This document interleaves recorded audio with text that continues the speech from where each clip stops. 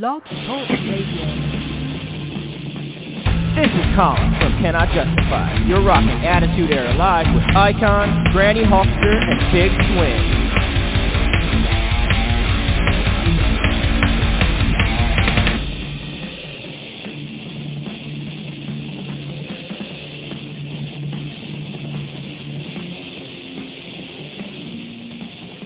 Well, ladies and gentlemen, if you are hearing that sound, you know exactly what time it is. It is Attitude Era Monday Live Monday time here on 89.1 KensFM.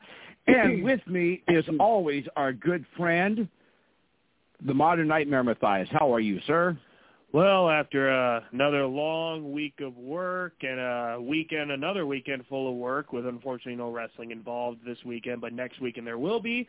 I'm ready to do another live show here on 89.1 KensFM. And we have the godmother of wrestling with us. We have Granny Hawkster. How are you, ma'am?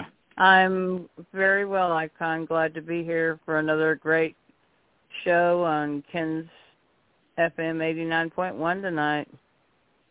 All right. Well, I'll tell you what. We have a big show tonight. And first off, we have Paul Borghese, who starred as Yogi Berra in the movie 61, along with others. We have Leslie Scarborough. Now, Matthias, have you ever seen the movie Back to School with Rodney Dangerfield? Maybe once. It's not really ringing a bell at this moment. Okay, well, let me tell you about Leslie Scarborough here real quick. In the movie, at the beginning, Rodney Dangerfield goes to see his son at college, and he walks into the wrong dorm. And he walks upstairs, and he pulls the curtain back and says, "Hey, buddy, can you help me?" And it happens to be a woman that's taking a shower. Oh, boy. And he says, "I'm sorry, baby, I didn't see nothing. Then he pulls the curtain back and says, "You're perfect." And we're going to talk to her because she was the gal in the shower in that scene. Oh, wow. And we also have Marty Schiff. Now, he used to be on a TV show when I was a kid called Out of Control. And it was on Nickelodeon back when Nickelodeon was Nickelodeon, when they had Double Dare, and you can't do that on television, Out of Control, Danger Mouse, Inspector Gadget, when Nickelodeon was Nickelodeon. And because of this man, I served many weekends of grounding because my mom told me, do not watch that show. She didn't like it. And I watched it anyway, and I served a lot of groundings because of that show, and now hopefully I can have him apologize to me for all the groundings I served when I was a kid because of him. Well, we'll see, I suppose. All right. Well, we'll get into that in the second hour. So, Granny, first off here, before our first guest calls in, let me know what's up with you. How have you been doing? Any wrestling for you last weekend or last week? Well, David and I actually went to Kansas for a couple of days to see my mom, and lo and behold, I found out about a wrestling show in Olathe, Kansas Saturday night, so David and I ended up going to Trailblazer Championship Wrestling. They're a fairly new company. I think this was like their fourth show. I got to see some friends that I hadn't seen in a while. I got to make some new friends. Of course, I wasn't prepared going to be planning on going to a wrestling show, so naturally I didn't have my Granny Holster shirt, but I proudly wore my We Are WWF shirt to the wrestling show Saturday night. Had a lot of fun. It was only about 20 minutes away from where I was actually staying at in Kansas, so it made a nice little fun night, so. But I got to tell you guys we went out with some friends for an early lunch Saturday afternoon, about 3 o'clock, to this restaurant. And it was called the Suburban. And there was 8 of us. And we sat out on the patio, nice afternoon, not hot, very nice fall day. And I tell you, the food there in this restaurant is absolutely to die for. I mean, David and I, we split a Philly cheesesteak sandwich, that was more than a foot long sandwich, and we had French fries with it. Now, the fries were a little bit different than I had ever seen before. It was kind of long, like a steak fry, but they were sliced thin, kind of like almost like a potato chip, but they weren't, crunchy like a chips, but they were French fries, and they were really good, and they had a good flavor. And of course, the cheesesteak came with, mushrooms and peppers if you wanted them, and it was a good sandwich. But my friend ordered this, and next time we go there, I told my husband, next time we go there, we're going to order this dinner and we're going to split it. Now, I know you guys have all heard of chicken fried steak, right? I mean, yes. You all, okay. Well, this guy, he's a gourmet chef that owns a restaurant. He has come up with different types of things for his. This was a chicken fried ribeye steak.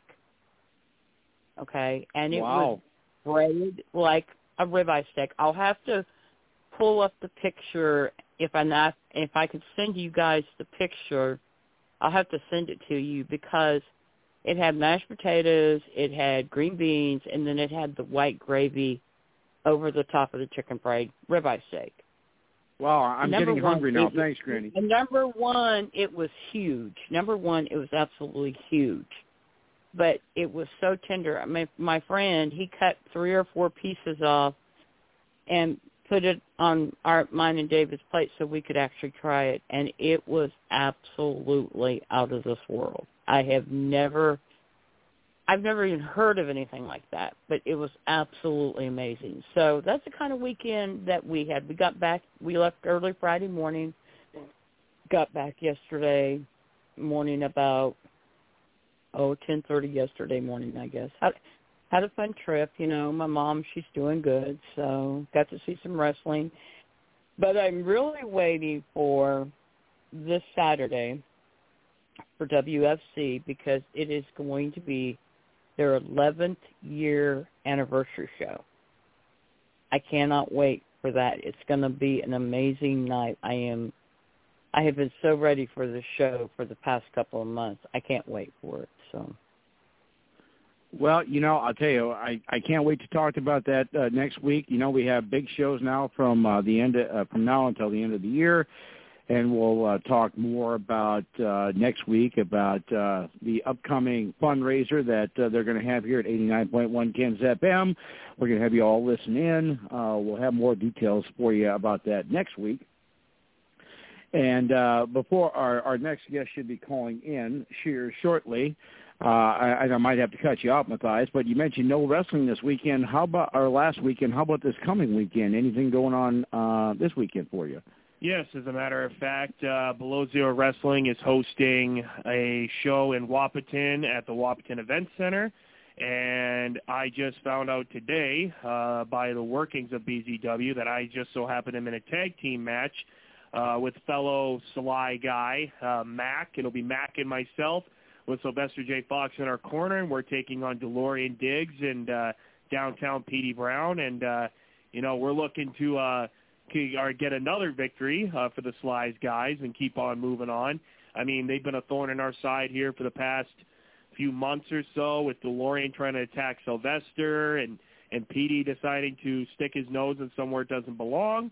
So me and the 7-foot-tall Mac will have to take care of a little business on Sunday, and then at the next show it'll be we'll see what goes on after that. Well, I'll tell you what, we will talk about that more next week, but our first guest is ready. We're going to take a quick little commercial break, and we will be back after these messages from our sponsor.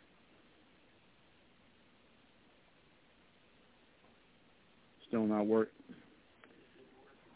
No, well, anyway, we'll go to our guests, and we'll have our resident our resident fixer check that out.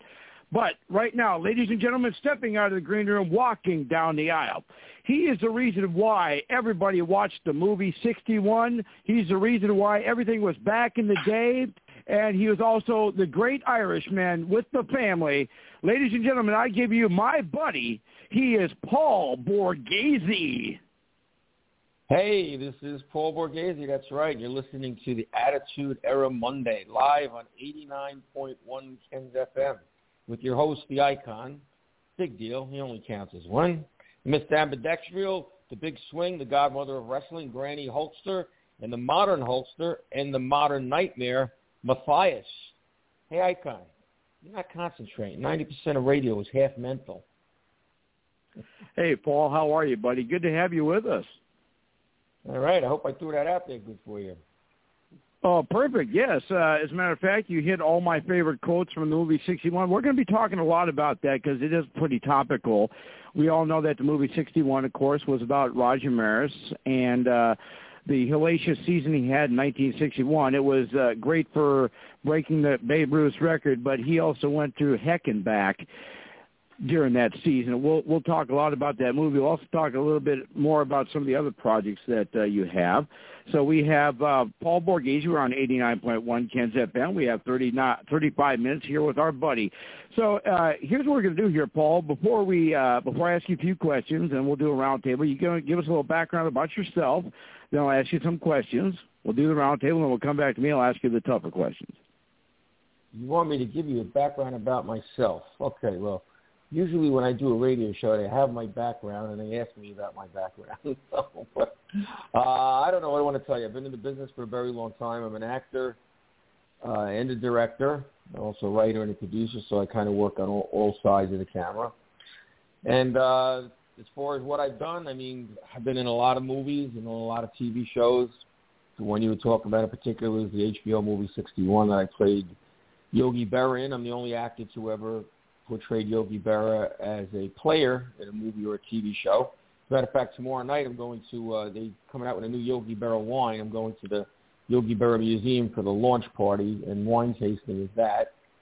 So all these years later, I'm still stay very connected and tied into the Berra family and also very friendly with the Maris family because after we did 61, Barry Pepper and I, who played Roger, went to the Roger Maris Celebrity Golf Tournament in Fargo, North Dakota for, I guess, about 6 years in a row. So that's where you met me for the first time.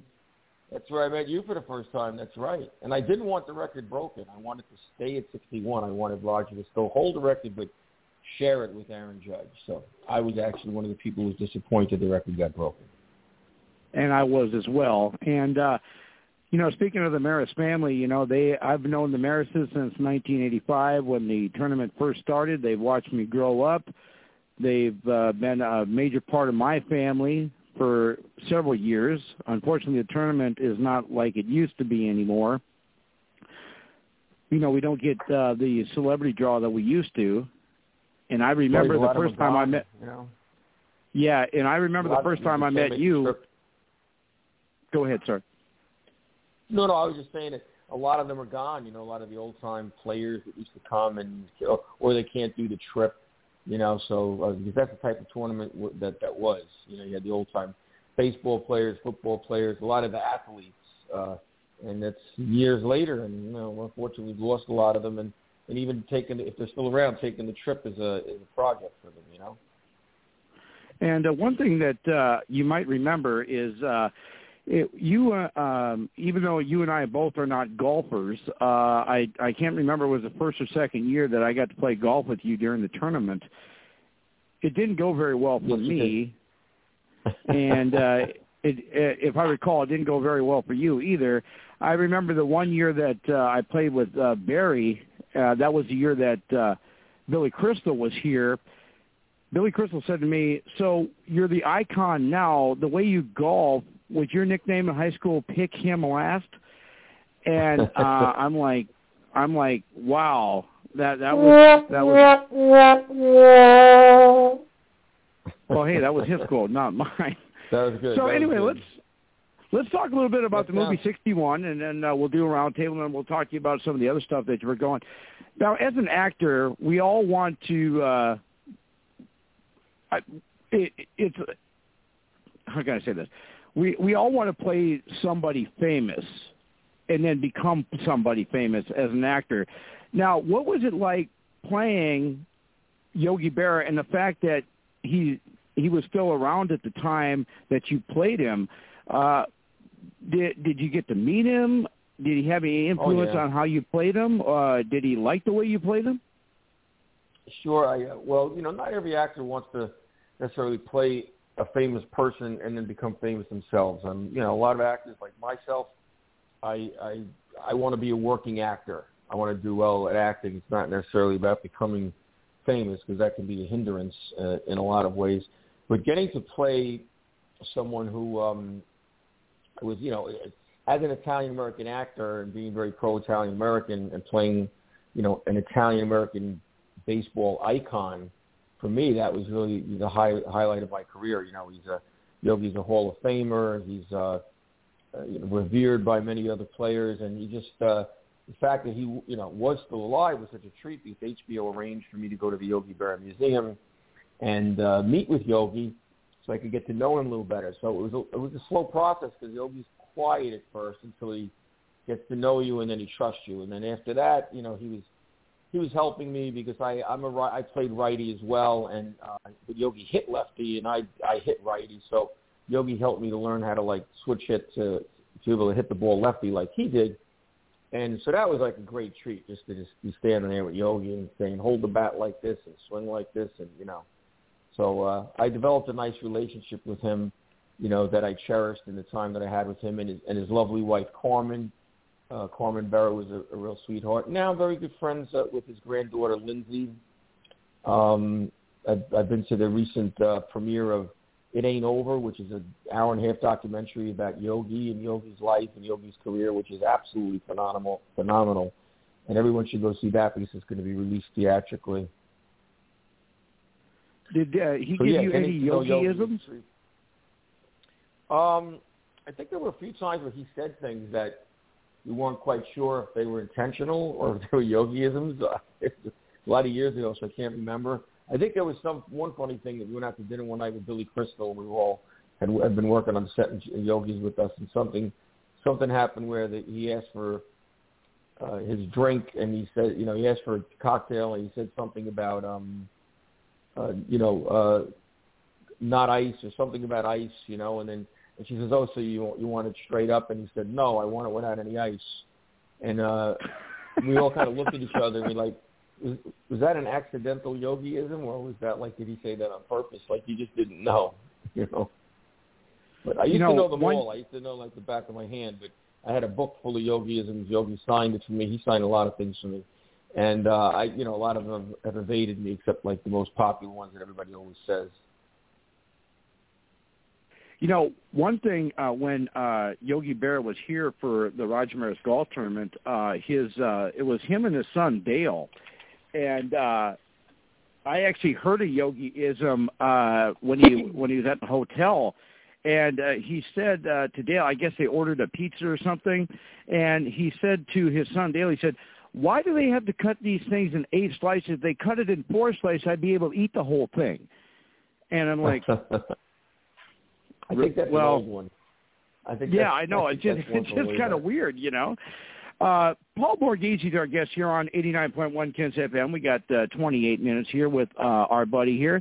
We're going to do a roundtable, and we're going to come back and talk to I'll ask you a few tougher questions. But first, let me introduce you to Granny Hulkster.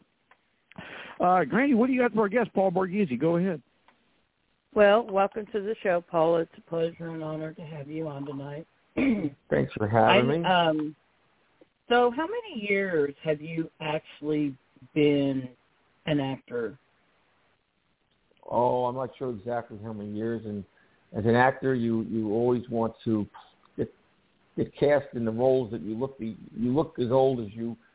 If you look younger than you are, you want to keep it like that. So if I start saying how long I've been acting, I probably give away my age, and I play younger than I am. So I've been in it for a very long time. Let's say just, I didn't do much acting in high school, maybe a couple of plays, and I really didn't get into acting. And I got into acting and production at the same time, which is after I finished college, and I went back to school again for film and television production and for acting all of my 20s. So it's been a long time. And what has been the most interesting time that in any kind of movie that you've been a part of? What has been one of the most interesting times that you've done? If you can't say playing golf with me, that'd be too easy. Yeah, playing golf with Icon. Well, circling back to what we started talking about, one of the most interesting, most fun, the most rewarding roles I got to play was playing Yogi Berra, because I worked the whole summer on that movie, and I mean, most of these guys pay to go to fantasy baseball camp. I got paid to go to fantasy baseball camp because, you know, HBO sent us to train as baseball players, like, you know, like, let's say the 5 leads: Barry Pepper, Thomas Jane, myself, Dominic Lamberdozzi, who played Moose Gowan, and Chris Bauer. And so that was just a lot of fun. And then we just got, you know, we worked in California, we worked in New York, we worked at the old Detroit Tiger Stadium that's now been torn down. They actually used that as Yankee Stadium. And in post-production, they did,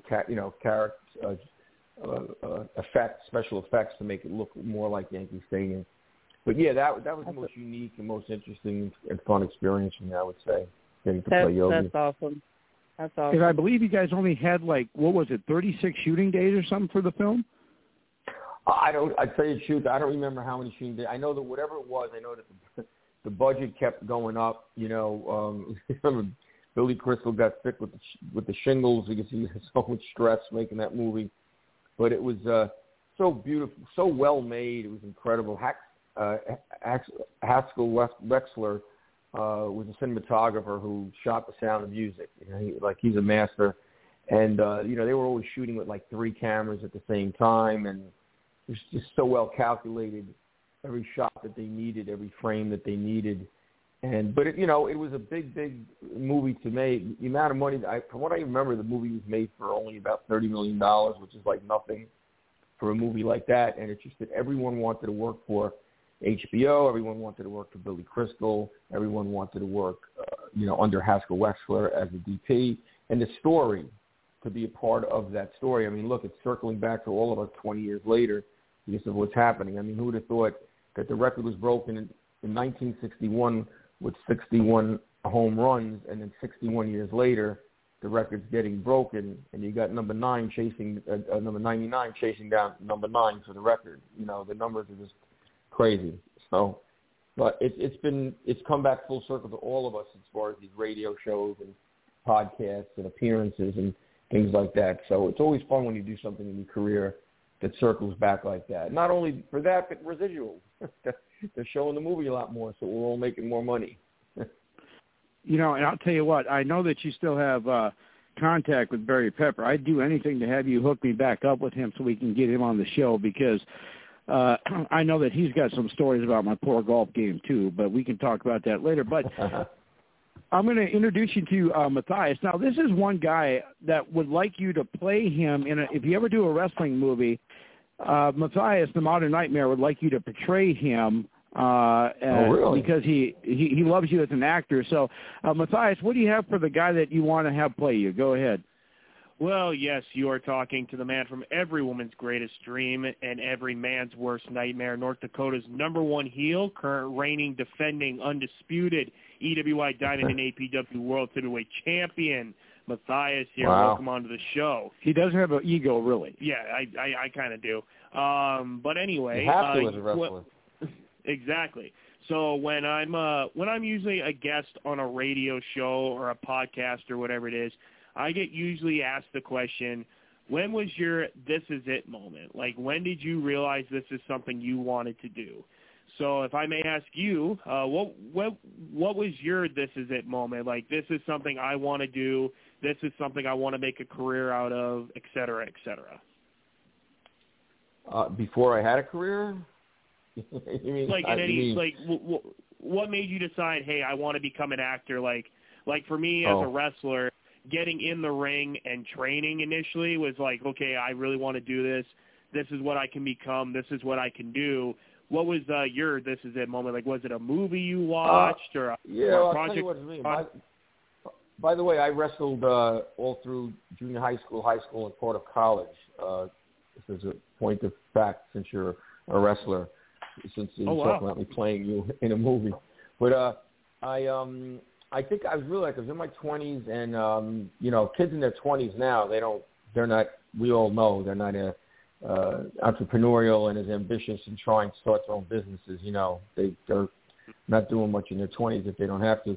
But a friend of mine and I opened up sort of a pizza and pasta joint, and it had a wine and beer bar, and it was called Al Pauli's because his name was Al and my name was Paulie, so it's called Al Pauli's. And we made a local commercial, and I just got the bug because I got very involved in the commercial, not only like in the production of it and how it was going to look and what we were going to say, but being in it and then, airing it and then wanting to revise it to make it different.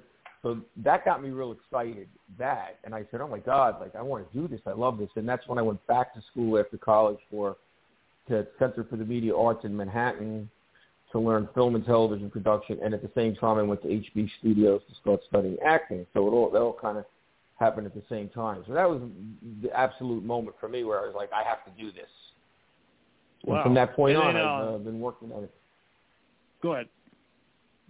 Yeah. From that point on, I've been, working in the business and fortunate enough to making a living at it.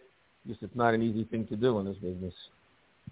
Absolutely. And then, is there a genre of film or project or anything that you have not worked on yet that you've really wanted to throughout your career? I've probably worked on most genres. I mean, I've very, very much worked both as a director and an actor. A lot of the mob movies and the mob genre I've been called to work on, not only for rewrites of scripts, but directing and producing and played many mob roles and detective roles and cop roles.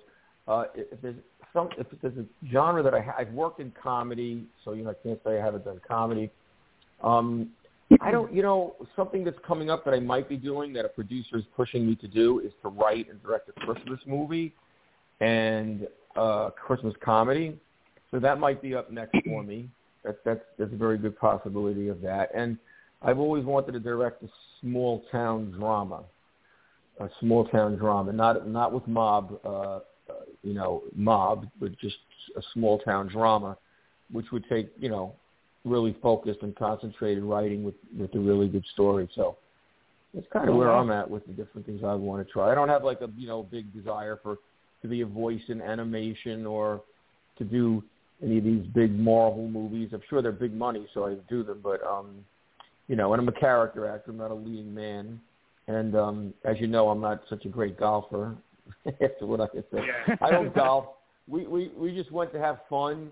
But, it's time to hit the ball, and you're like, oh, wow, I got it. I could do this. And then you get up there again and you completely miss the ball. But that was fun, and it was for charity. So I thought that was, great that we were invited and that we attended as many times as we did.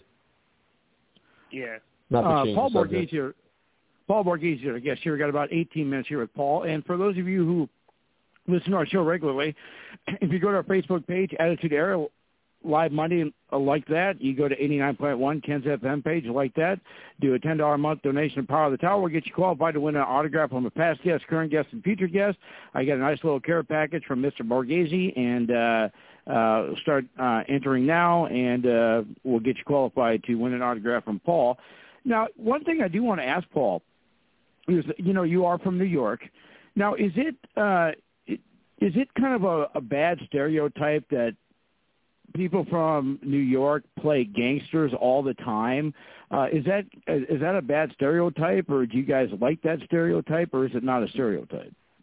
I don't think it has anything to do with if you come from New York. I think the best gangster-type actors just happen to come from New York because there's just a lot more realism to them. I mean, I've seen different movies that were obviously shot in Canada or something to me, and I see that the wise guys or the tough guys that are in them just don't come across with that, that realism and that authenticity that you get from a New York guy. Like even if he's just an actor, he's been around enough and heard enough where he's picked up enough, and I think they just bring more of a realism to it. As far as getting stereotyped, it's not so much stereotype, typecast. I don't really care. I mean, as long as you're working, someone's always going to want to try something different, but you're blessed just to be working. So if you're getting a lot of mob roles and tough guy roles, or you're getting cast as a cop all the time, just consider yourself blessed, because there's people that aren't getting any work. And that's how I feel about it. Paul Borghese, our guest here on 89.1 KensFM. We got, unfortunately, we only got 16 minutes. I wish it was 16 years because I have a lot to ask him about. But one thing I do want to ask you about is the first time I ever saw you in a movie. And I know I'm kind of a comic book geek here, but you were in the Toxic Avenger Part 2, and you're also in the Toxic Avenger Part 3, and you're also in the Class of Nukem High Part 2. Apparently, they had to have a good actor such as you for a sequel. So what was it like being in a film like that? And also, the company was Troma Films, and it was Lloyd Kaufman and Michael Herz used to co-direct, and the other movie I did for them was Troma's War. I don't know. It was like early on in my career, and they cast me in like one of their movies, and I did some stunt work early in my career. So I was doing, like playing a role and also a stunt man on the stunt team, and they were just like fun movies. And they were, early in my career, and it was where I was like kind of like cutting my teeth and making my bones. And they're real goofy, culty kind of movies. But it's funny because it's Toxic Avenger is always going to be like a cult classic. So it's funny when people bring up and go, "Holy shit! You were in Toxic Avenger 2 and 3," and I was really only in 2, but they used extra footage they shot in 3, so I went up in both. And then I went out to California to work on Class of Nukem High 2. I played 2 different roles in that movie, which was fun. And then, Troma's War was shot in New York, not that far from where I lived, and that was a crazy movie. And that was where I really, really was heavy duty on the stunt crew with that and did mostly stunts, but played the role of Gubu, one of the lead terrorists on there. So, that was an interesting learning experience. And also remember the PG language. But now you work with many directors. We were talking about. Yeah, we were talking about your work with Billy Crystal, but I want to know what it's like working with Martin Scorsese and the fact that you got to be in a movie with Robert De Niro, Al Pacino, and Joe Pesci, the ultimate gangsters. What was it like working with those guys? Yeah, and that's something. I actually had worked with Robert De Niro prior to that. I worked on a movie called The Family with Robert De Niro, Michelle Pfeiffer, Tommy Lee Jones, and Dominic Lamberdozzi.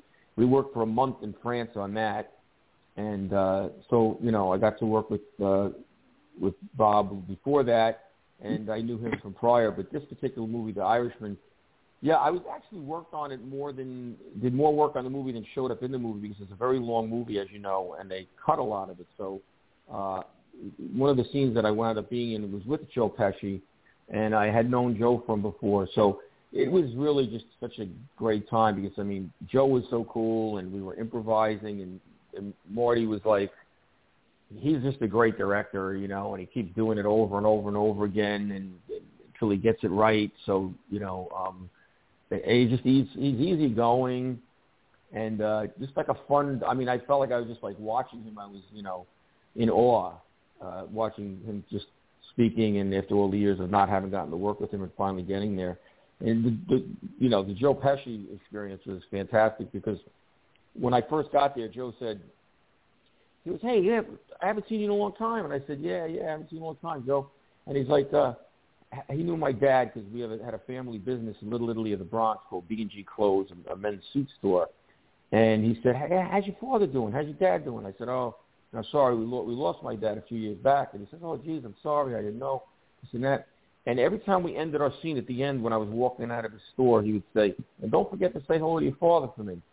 So I didn't say anything. I left it alone, and we did it every million times. At the very end, I went over to him. I said, "Hey, Joe, I got to ask you something. You said, like, make sure you say hello to your father for me. That wasn't really part of our characters in the script. Was that like our character? Was that kind of you and me? You kind of saying something?" He goes, "What do you think? I was saying that to you, like, for your father, so you could go home to your mother and tell her Joe, like, remembers Dad in the movie. So every time you watch that movie, I'm talking, like, to say hello to your father. Not our characters, but me and you."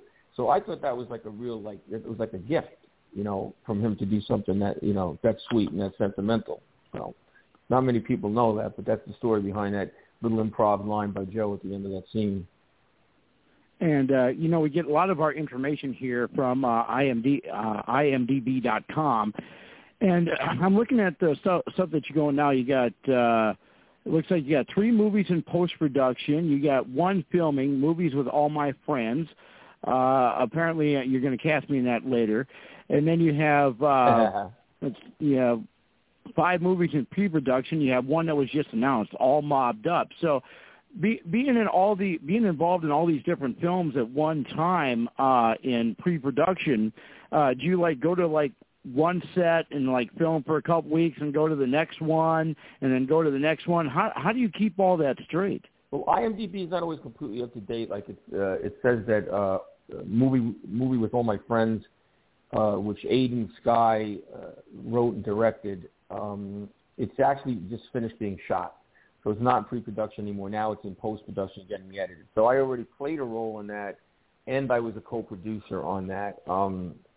You know, another movie that was just mentioned there, I believe, was a Critical Acclaim, which might show that it was still in pre-production. Again, that's been filmed already, and that's now in post-production, and I played a role in that and also was a co-producer on that. So, you know, sometimes it seems like they're overlapping more than they are, but, you know, you kind of balance it. You're lucky if you're having trouble balancing it. There's too much going on at the same time. Paul Borghese here, I guess here. We got 10 minutes here with Paul. You know, one thing I do want to say, Paul, is, you know, you are, and I'm not just saying this because you're on, but you are a great, awesome guy. And, you know, I know we have a truncated version of the interview that we were going to do, but we're hoping that you'd be willing to join us again. We're not ready to go yet, but hopefully you'll be able to join us again. Maybe we can get Barry on with us. Yeah, I'd love to come back. Absolutely, sure. You know, we got in whatever we got in tonight. I'm happy we did. And, yeah, I get in touch with Barry and see if we can get Barry to join us. Barry and I keep very in touch with each other. We became very close friends since we did the movie together. His daughter, I'm Uncle Paulie to his daughter. He gave birth. His wife gave birth to his daughter while we were shooting 61. So knowing her whole life. So there's a definite sentimental attachment to us having made the movie together. You know, and I always tell everybody that, you know, I got a good friend. He's from New York. His name is Paul Borghese. And I'll tell you what, man, he's a nice guy, but he can also be a gangster if you get on his bad side, you know? Yeah, we can all go bad if we need to go bad, you know? So now you are currently are you currently directing a film right now, or you're working on directing a film?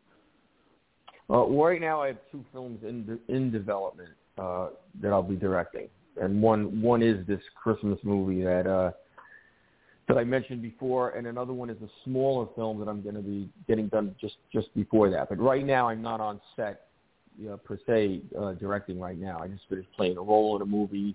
And I have some other things coming up, but I'm not like on set right now. But we're always working, because when you're not on set, you're finishing something up. You're in post production. You're editing. You're sound mixing. You're doing music. You're writing for the next thing or whatever it might be, or consulting. I do a lot of consulting. I'm also teaching now, so I have seminars and workshops. So there's always a lot going on. You know, probably never retire.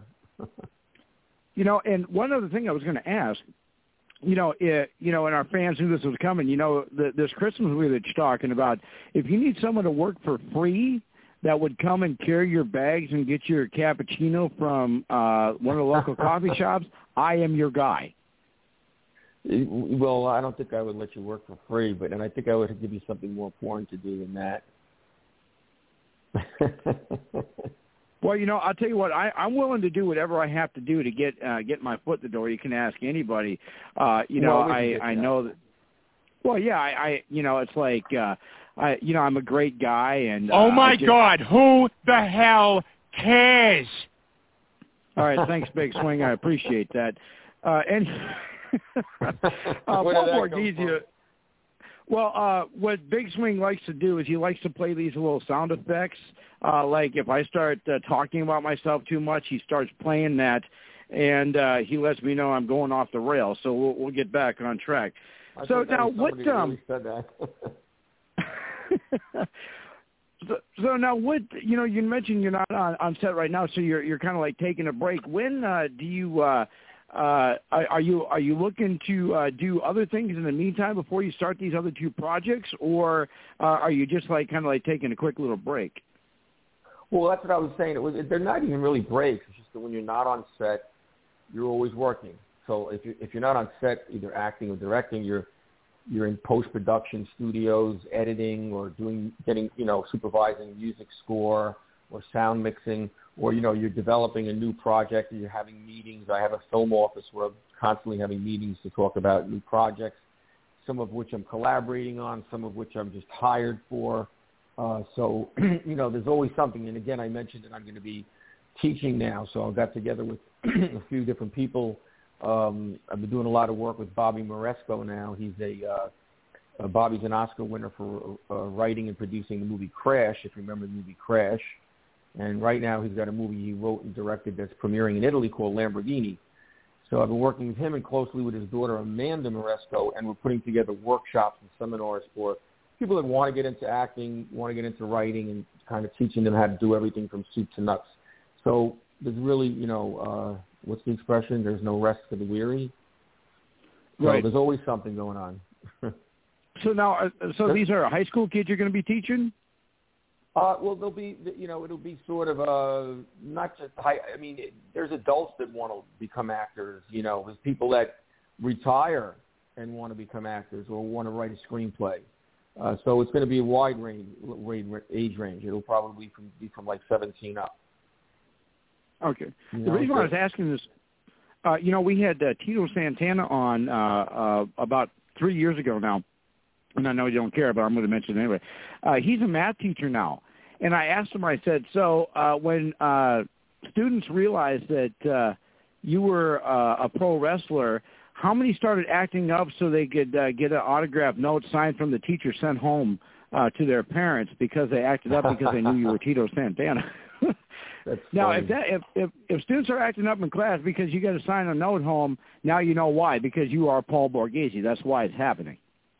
That's a good point. But I would voluntarily and very easily give an autographed picture. I'm always happy to do that, especially in like local pizzerias and dry cleaners and places like that. They all get a big kick out of that. So I'm always ready with something in the car to give them. So, but that's a good one about the wrestling autograph. I like that one. And I do have some good news for you. On Friday, I'm going to have those cards I made for you. I'm going to have those printed off, and I'm going to get them sent to you. You just need to text me where you want me to send them, and I'm going to make those up for you because you are a good friend of mine, and I do appreciate everything you do for us. That's actually one of the most awesome things that I saw, even though I only saw it digitally so far. I was like, I've shown so many people. I'm like, wow, that's like the coolest thing. So I'm really looking forward to that. They'll probably be calling and saying, hey, can I order some more of those? Because those would be great for when I do shows and all that stuff. Make sure your logo and your stuff is on there. Make sure you designed it, Make sure whatever you put on there is on there. Sure, I will. I'll definitely do that. And when let's go back to 61 again real quick. And 61 years ago, Roger broke the record, and unfortunately, his record fell. And we do believe it was legitimate with Aaron Judge. I mean, he hasn't been accused of being on the gas or anything like that. But the one thing, and as you know in the movie, how much bad stuff that Roger had to go through with writers and reporters, and I will never like that one actor that played Artie. I will never like that guy because I know it was just a role, but when you got to meet the family, what was it like when you first met them? The Maris family? Yes. I mean, they're like really like the nicest people in the world. They're just so friendly. I just remember when meeting them. I'm Roger Maris. I'm Kevin Maris. So like you just kind of like they're just very gentle and kind people. Pat Maris, Roger's wife. They're all so lovely. Even the boys, their wives, and then after that, when they invited Barry and I to the tournaments, you know, we just got to know them so much better. Like, I remember we stuck around an extra day once and went golfing just with them, the Maris boys, and they, you know, I got a little bit better that time because they were coaching me. They were like pros and stuff, you know.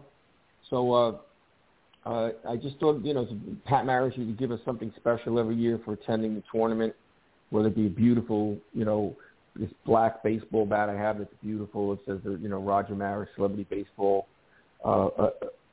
Celebrity Golf Tournament. And then she gave us a beautiful club that's engraved, you know, one year, and another year she gave us a beautiful leather binder that had the, you know, the logo of the tournament. And I just can't say enough nice things about them. We had a lot of fun at the tournament, but a wholesome time. You know, I've been to some celebrity golf tournaments that, you know, like the Hawaiian Tropic Celebrity Golf Tournament that I was a judge at was a much different experience than the Roger Maris Celebrity Golf Tournament. But they both were fun. That's awesome. I would have loved to have been part of that tournament. It probably would have been hard for me to play golf, but yeah. Well, I'll tell you what. We got about 30 seconds here, Paul. If our fans want to check you out and see you got a Facebook, an Instagram, a YouTube, a Twitter, a Twitch, a TikTok. What do you got? Well, paulborghese.com is my website, www.paulborghese.com. And I'm on Instagram as Paul Borghese, same spelling. So follow me on Instagram. You'll see a lot of cool stuff from 61 on there. And, I'm on Facebook too. So, yeah, I'm all over the place. Just Google me. You'll find me. Awesome. Well, I'll tell you what, Paul, thank you so much. We're definitely going to have you on again. And I'll make sure that time zones have never been my strong suit. Just ask any guest when I call them at 2 in the morning, like I have you sometimes.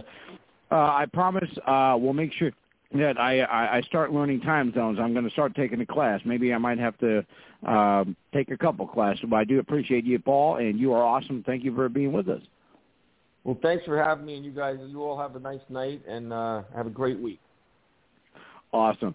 Paul Borghese, ladies and gentlemen, we love everything that he does. Our next guest is coming up here. We're going to take a little commercial break here, and then when we come back after these messages, we'll have our next guest. The new Woodspring Suites of Fargo, located at 1090 35th Street North at the I-29 and 12th Avenue North interchange, is an extended stay, pet-friendly hotel with kitchenettes in every room, including a stovetop, full-size fridge, and microwave, plus a big 40-inch flat-screen TV with free Wi-Fi. You can book a room at 701-582-1600 or online at www.woodspring.com. Woodspring Suites of Fargo, rated 4.2 by Trust Score. Ladies and gentlemen, stepping out of the green room and walking down the aisle. She is the reason why everybody watched the movie Back to School. She is the reason why she is perfect. Ladies and gentlemen, I give you right now, she is Leslie Scarborough.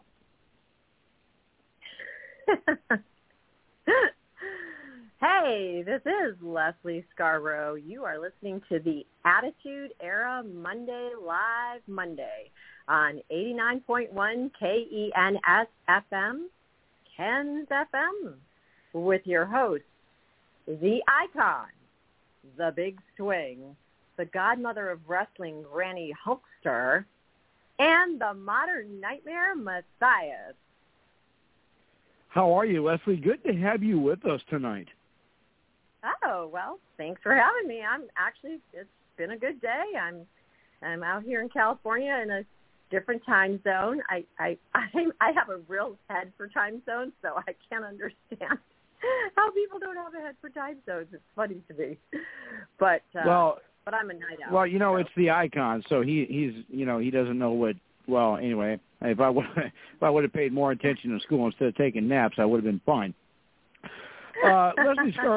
Leslie Scarborough is our guest here. We got 27 minutes here at Leslie, and hopefully you won't hang up on us with some of these questions, but we're going to go ahead and fire them, and then we'll do a round table.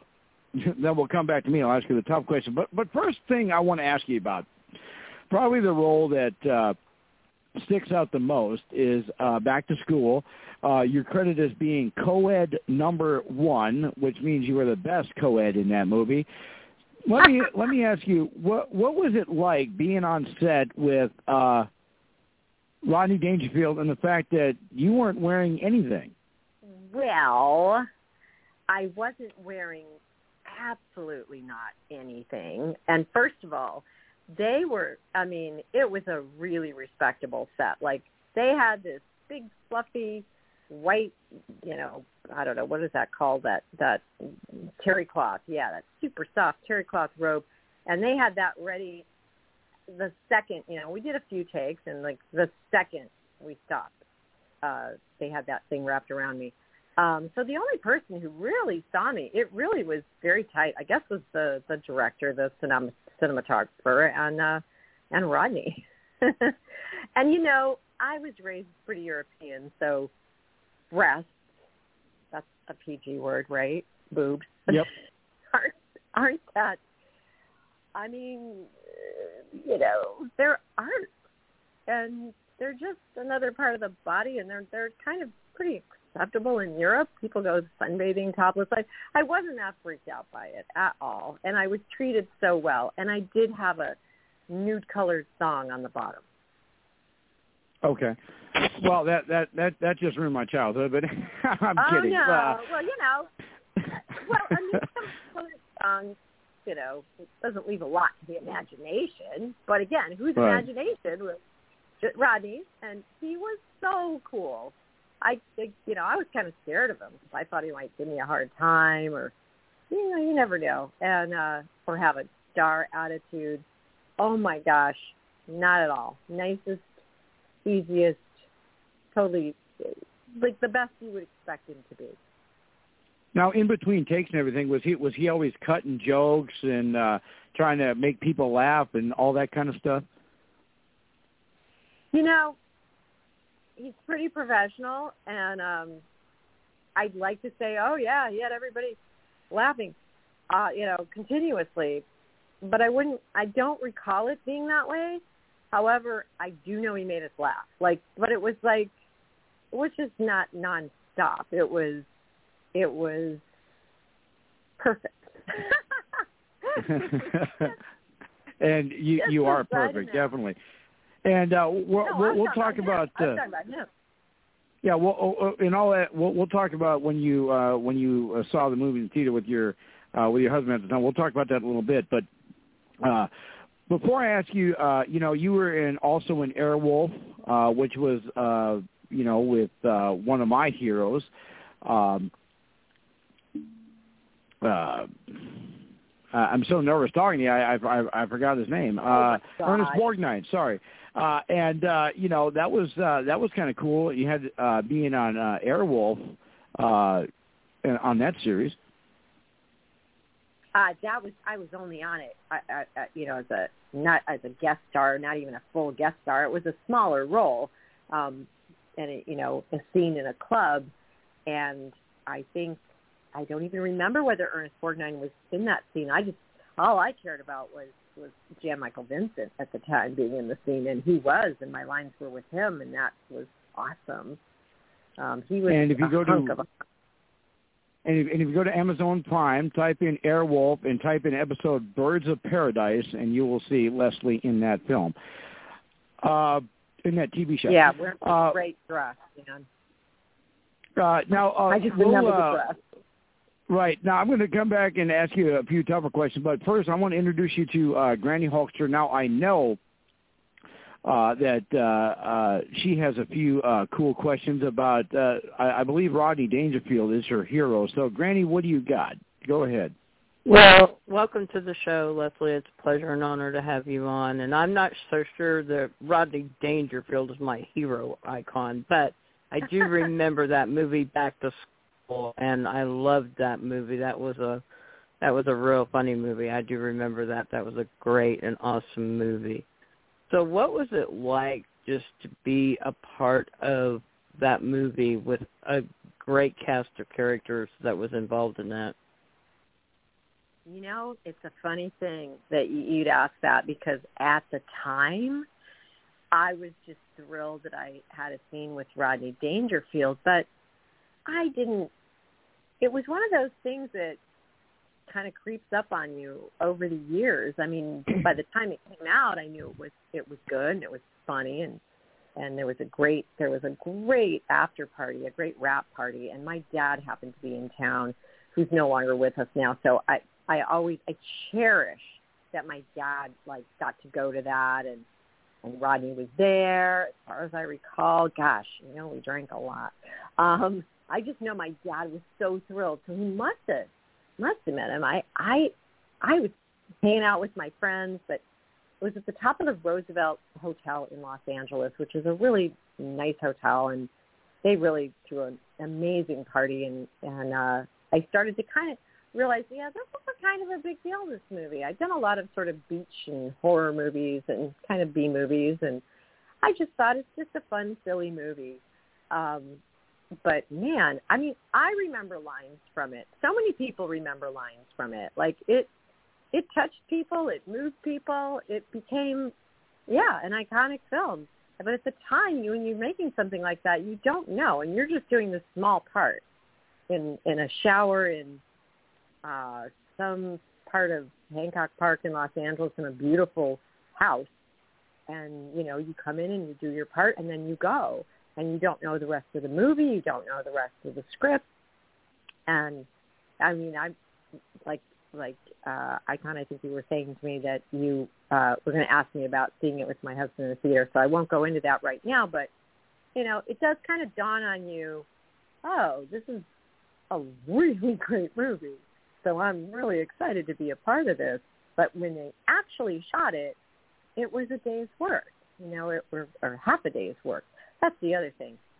They got me in and out of there so fast, and they paid me nicely too. They were very.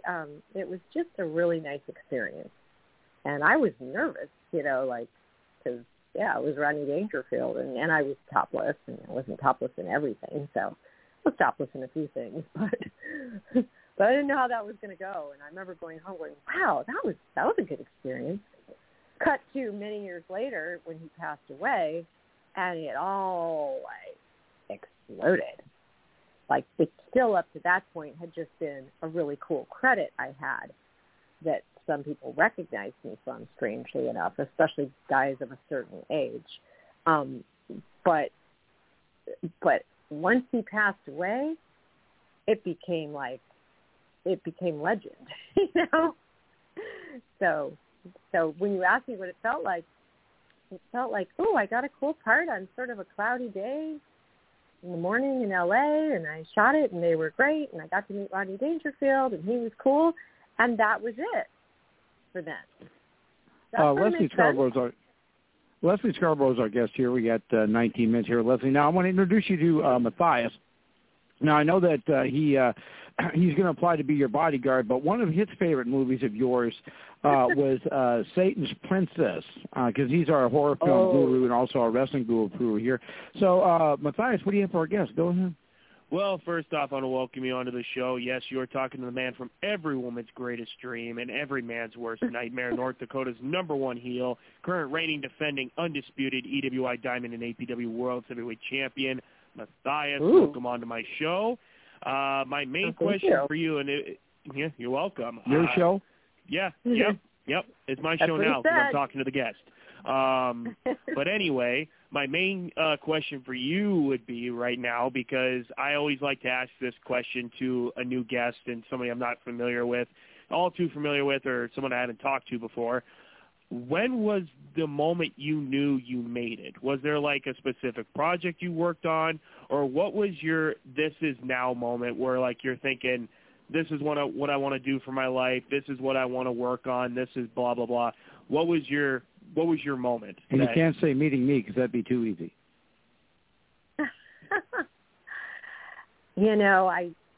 I can't ever say I thought I made it, but where I felt like what you're saying, that thing of, oh yeah, I want to do this.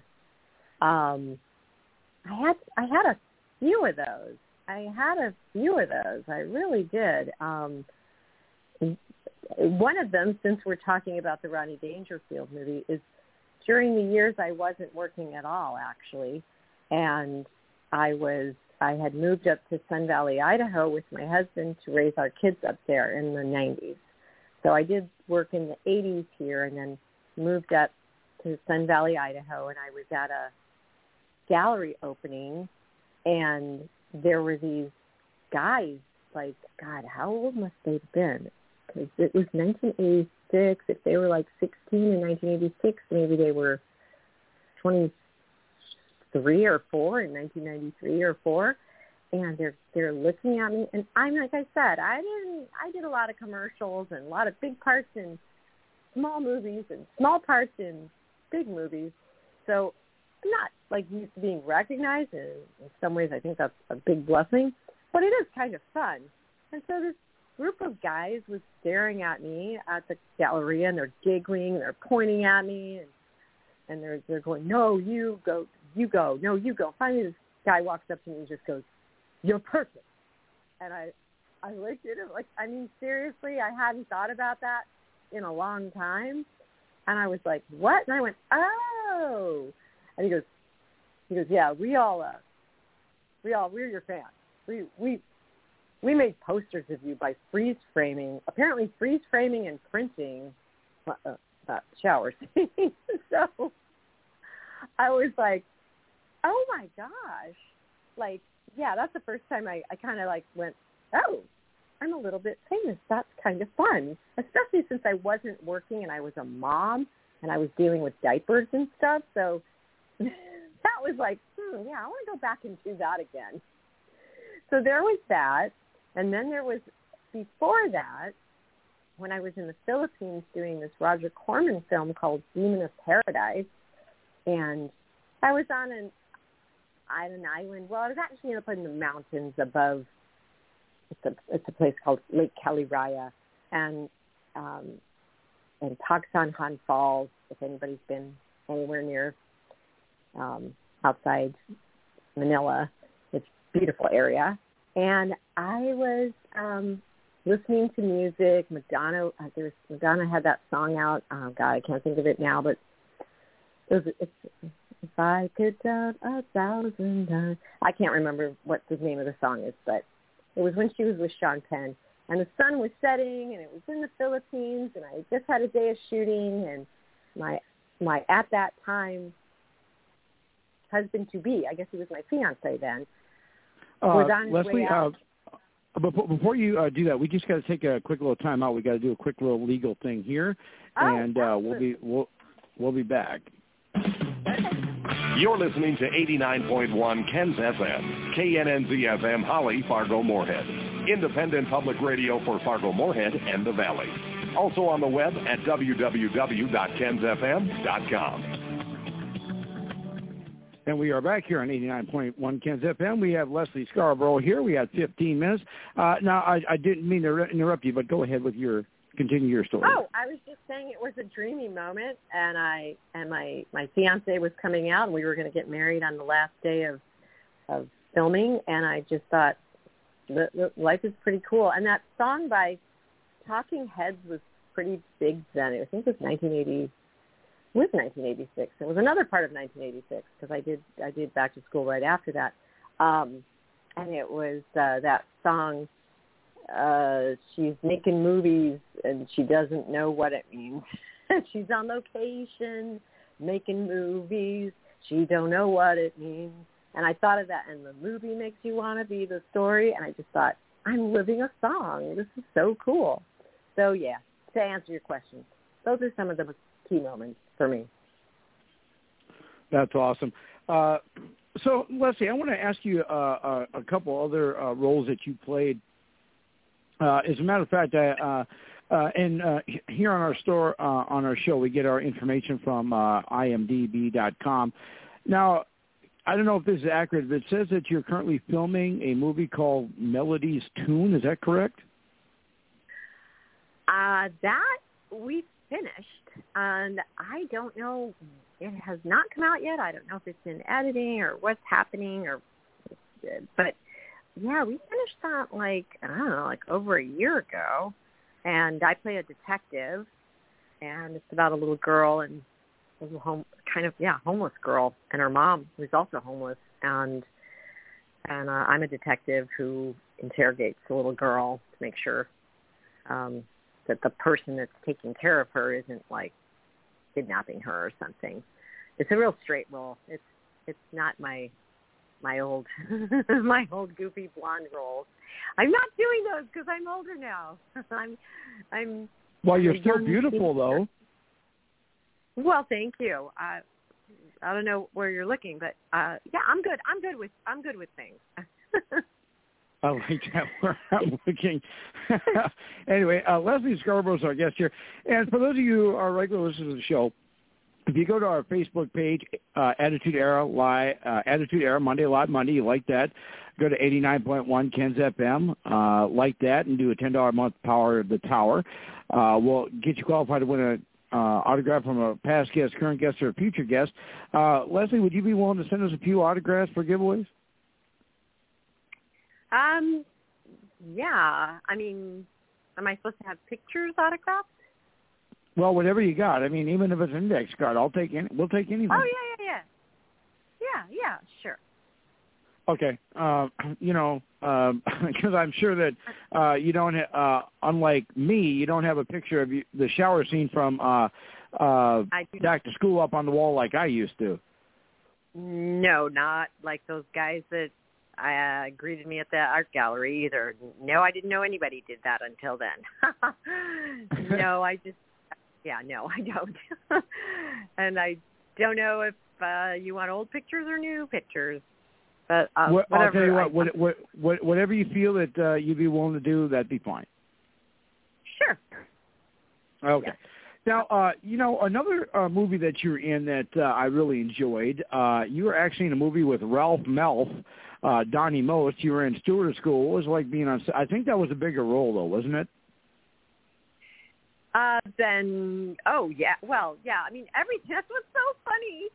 Back to School was probably the shortest role I ever had, the least I've ever said, which was nothing, and I don't know if But they did cut out lines, though, right? Cut out my lines. There was a whole dialogue between Rodney and I about him looking for his son and thinking that, and what was I doing in a fraternity, and I'm like explaining to him he's in a sorority, and it's funny, but apparently they ran it and edited it, and as I discovered when I saw it with my husband in the back of the theater that was full, and the audience just burst into raucous laughter, I'm like, first thought was, damn, darn, my lines were cut. And then my husband turned to me and goes, it was really funny that way. And I'm like, yeah, it was. and then, of course, all the other things I did, this is the thing that people know me for, the girl in the shower with Rodney Dangerfield, seriously. So, yeah, I had most every part I ever had was bigger than that one. But yeah, the dancing on the table one with Donnie Most was in that. And that was Stewart School. That was a party scene, and I was a very uptight sorority girl. I'm always in college things, and all in plaid. And then I get up on the piano and do a striptease dance. So that was pretty fun. Leslie Scarborough is our guest here. We have about 7 minutes here with Leslie. And the thing is, Leslie, you're definitely not the roles that you play. That's definitely not you, because you actually take my calls, which is really interesting. One thing I do want to ask you about, let's see. How long did I have you on the phone last week? What was it, 40 minutes or something like that? I don't recall speaking for 40 minutes. Did you talk to me for 40 minutes? Well, wow. That's what the timer on my phone said. But anyway, that's awesome. Yeah. Now, you were also in First and 10, and for those of you who don't know, First and 10 was HBO's first football series, way before Ballers and way before any of those others. And she was, of course, in the TV series with T.D. Parker. O.J. Simpson, who played T.D. Parker. Now, did you get to have any interaction with O.J.? No. Zero. I did not even know he was on the show till, yes, now I remember the entire conversation, and you told me that last week, and I did not know that. I had some old guy that was in a bed that I was, I don't know what I did to him. I think I tied him up or something. I was a bad nurse, a funny nurse, though. So I wasn't involved in that. I didn't know much about that show. You know, you come in and you do your part again. I was curious about who was it that saw me in Satan's Princess, because that was a little racy, you know. Well, that was Matthias. You know, he likes those horror films, you know, and anything that deals with like movies like Friday the 13th and Halloween and all those. He's a guru for those, and so. That's, and I was with Robert Forster in that movie. He was a detective looking for me, and I was the lost kidnapped girl, and it was an alien woman, but she was a woman, but she was disguised as a woman. She turned into an alien. It was pretty wild. I was just curious if you Leslie Scarborough's our guest. Now, also, Leslie, you are also, we have about 4 minutes here. You're also a writer, correct? You got a book out. I do, yes. That book is about my mother's life. My mother was an immigrant from Germany. Well, she met my dad in Germany. He was in the Air Force after World War II, but met her there, married her, and created me above a theater that was playing a Leslie Caron movie, and that's why I'm Leslie. It also stars Fred Astaire. I guess I would have been Fred if I was a boy. I don't know. Well, aren't you glad they decided to use Leslie instead of calling you Astaire? Right. You're right. Or Leslie Caron. If they called me the Caron part, I could be. People could think I was a Karen. They might. Yeah. You know, and speaking of, anyway. well, if your name was Astaire, I mean, speaking of the movie Back to School, Astaire, you know.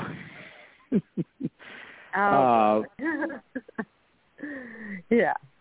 Well, anyway, I did write a book about my mom because she led a pretty interesting life growing up as a German child living through World War II.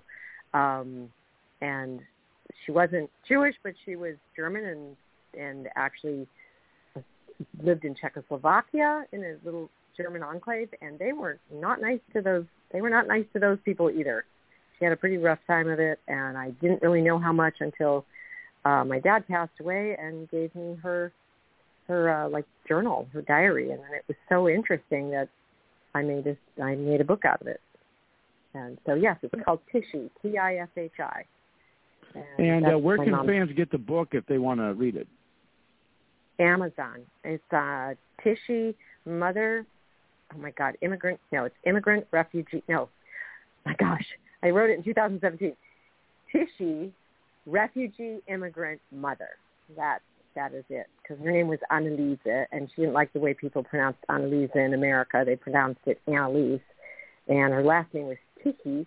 My dad always pronounced it wrong and called it Tifhi, so she just went with Tifhi. So Tifhi was her name in America.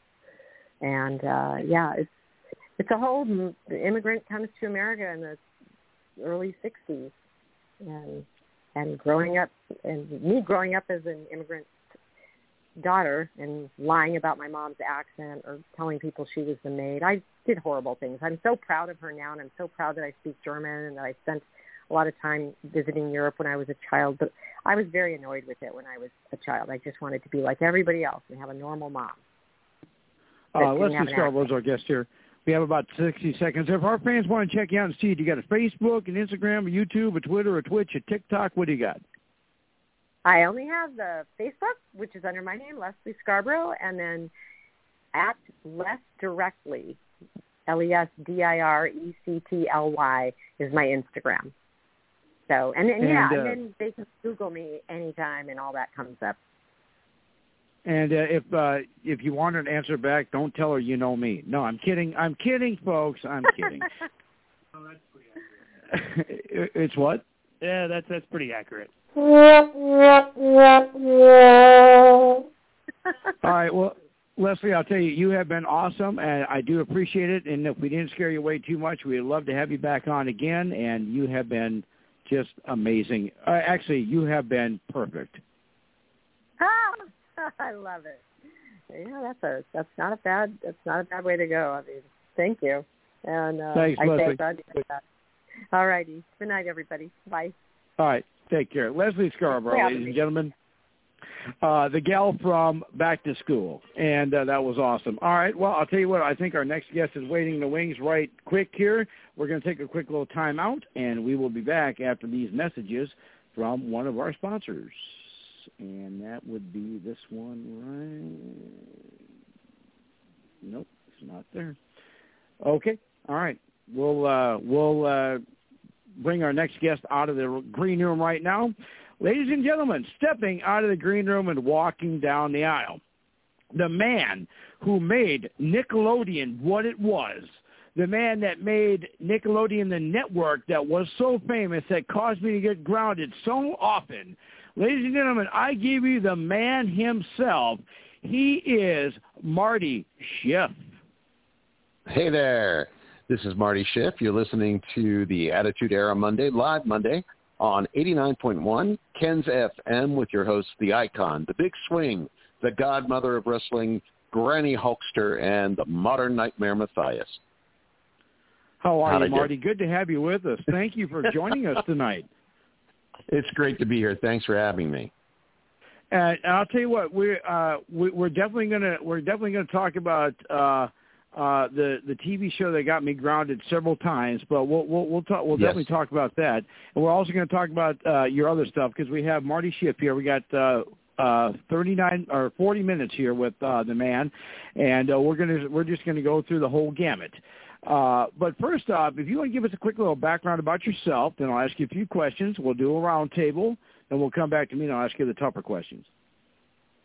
Okay. Well, I'm here because I was an actor on a series of Nickelodeon, and when I was 10 years old, I decided I wanted to go to Hollywood, and I told my parents I was moving to Hollywood, and I was going to change my name to Tim. I have no idea why.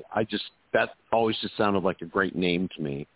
So my mother said, "You should wait." My father said, "I'll help you pack." But it was it was something that I always wanted to do. And back in the day, you didn't have film schools like you do today. And so I did the next best thing, which was theater. I got involved in regional theaters in Pittsburgh, and I ended up going to Point Park. It was college then, now it's university, for a degree in theater. And while I was there, George Romero from at the time was famous for Night of the Living Dead, was doing Dawn of the Dead. And they came to my acting class at Point Park and said, "We need someone to get hit by a truck and be a zombie for $25. So I jumped up, thinking that everybody in class was going to jump up, but I was the only one standing. So I got cast by default. I ended up going out and doing a stunt with Tom Savini, and George loved what I did, and he said, "Do you want to get hit by a sledgehammer and thrown into a garbage can on Saturday night?" I said, "Do I get another $25?" He said, "Yeah." I said, "I'm in." So I went and did the sledgehammer bit, and that was the night, if you're familiar with the movie, that a motorcycle gang raids the mall, and they needed some actors to round out the motorcycle gang. So I was in the right place at the right time, and George put me in a leather jacket and a pair of shades, and I ended up being a biker. And I worked on Dawn of the Dead for another 30 days after that. And that was my film school. I would sit on the set and watch George direct and watch Mike Gornick shoot, and just really that's where I learned how to make movies. And I would move a little closer every night, a little closer, until I was about 5 feet away from George. And he and I would start to talk, and we became friends. And I ended up working with George several times after that. I did Creepshow, Night Riders, and worked on a series called George Romero Presents Dead Time Stories, and wrote a script for George. And we just stayed friends throughout the years. But I had graduated from Point Park and moved out to L.A., and came back and did Night Riders with George, went back to L.A., came back and did Creepshow with George, went back to L.A., and got my first TV series, which was The Book of Lists, which was on CBS, and it only lasted 4 weeks before we got pulled, but it was enough to get me started in TV. And so from that point on, I worked mostly in television. I did a few films after that, but did mostly sitcoms, and of course we're going to talk about Out of Control on Nickelodeon, but and commercials. I did a Little Caesars Pizza commercial, which is on YouTube. If you Google 90s arm wrestling Little Caesars Pizza, you'll see it. It's on YouTube right now. And Marty, Marty, the other interesting thing, I didn't mean to interrupt you, but the other interesting thing is, you were in a movie called Knight Riders, and then you were actually on the TV show Knight Rider, and you got taken out by a sledgehammer, and you're also on the TV show Sledgehammer. So you kind of like That's exactly right. And in class, I'm sure you're out of control. Yes. In class, I'm sure you're out of control jumping up, so that's how you got that part too. There you go. There you have it. So, anyways, I had a great run of it in L.A., and then I started. I always wanted to produce and direct, and I started moving into producing and directing, and worked with a company called The Gold Company, doing development, which was I did script coverage basically, and we did Blank Man and Ace Ventura and Mo Money and Eric Gold, who was the head of the company, was the executive in charge on In Living Color. So we were around that. I didn't work directly on the show, but it was part of what we were doing at the time. And then the Northridge earthquake hit, and I ended up coming back to Pittsburgh.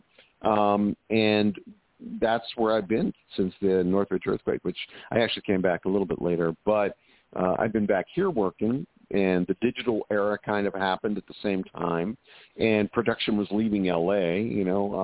It's still a third of production is still done in Los Angeles, but the rest of it is done in places like Atlanta and New York and New Orleans and Pittsburgh. So my timing wasn't too bad actually coming back. Marty Shipp is our guest here on 89.1 Kens FM. We got 35 minutes here with Marty, and our horror film guru, I know he's going to be asking you about Dawn of the Dead and also Knight Riders and Creepshow. We'll get to him in a little bit, but we're going to come back to me and talk about Out of Control, because I have a lot of questions about that. But I'm going to let these two. Ask you a few questions first, and we're going to come back to me. Then we're going to get out of control, as they say.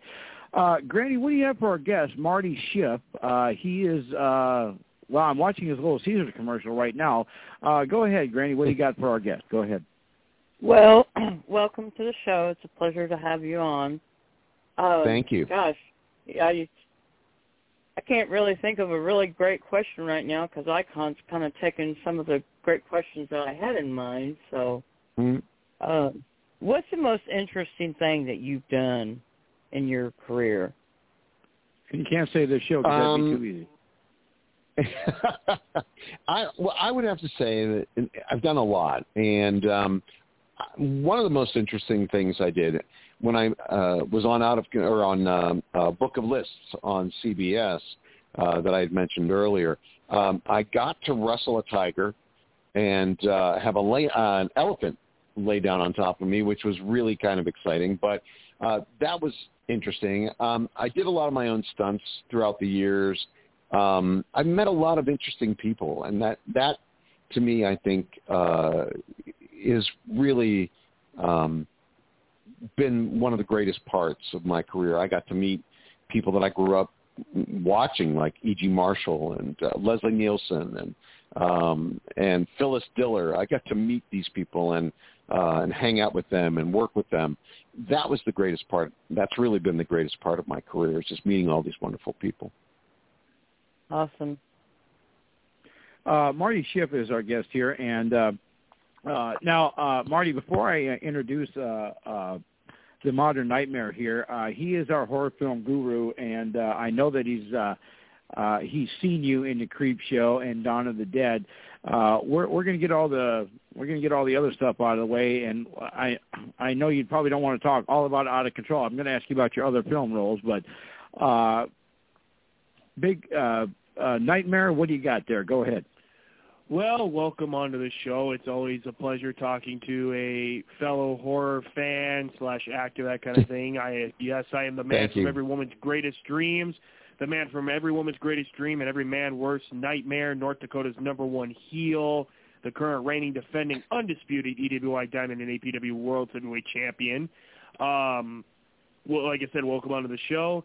Yeah, I've seen a few of your pictures, Dawn of the Dead and the zombie horror movie series and that kind of stuff were always one of my favorites growing up, next to the slasher genre. Night of the Living Dead was great, and Dawn of the Dead, of course, the one you were in.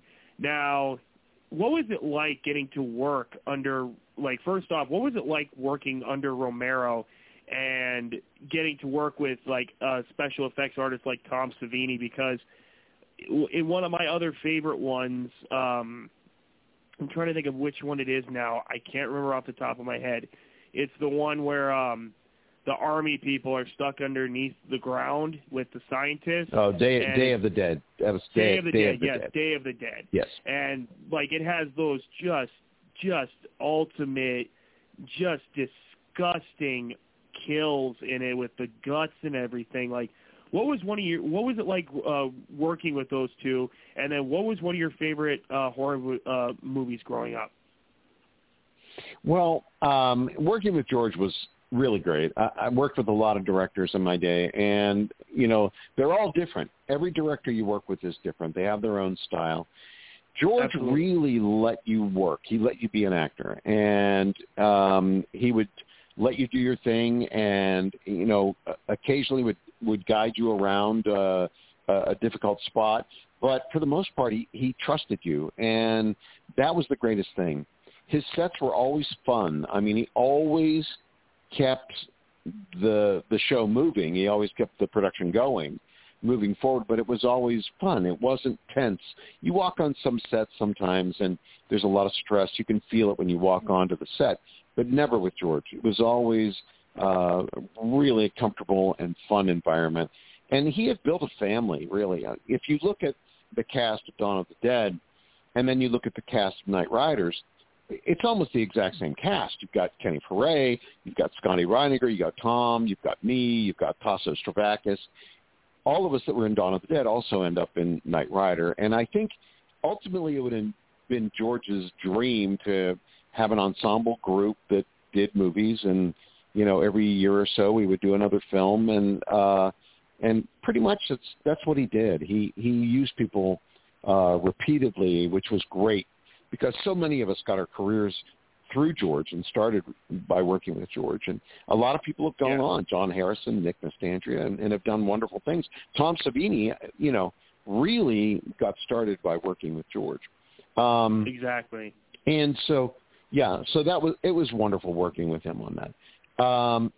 As far as my favorite horror movie when I was growing up, I loved the Universal classics. I loved Frankenstein, and I loved Dracula. We had a show on in Pittsburgh with Chili Billy Cargill called Chiller Theater, and he would show those movies at 11:30 at night, and on a Saturday, and I would stay up to watch them.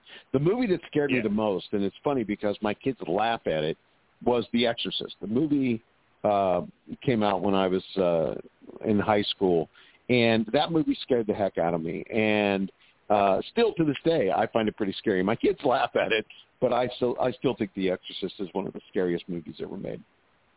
Yeah, that was actually even my next question. Was there ever a film that, you used to watch or that you would even watch today that would even still get to you for a specific reason? You kind of just answered that. But I grew up more and that's even a common answer, is the classic horror movies or classic monster movies of Frankenstein and Dracula and all that. But for me, growing up, I initially started, my first ever horror film I ever saw was Scream. Back in 96. Oh, okay. And I was a slasher fan throughout the years. You got Michael Myers, Freddy Krueger, Jason Voorhees, Leatherface, Ghostface, all of them.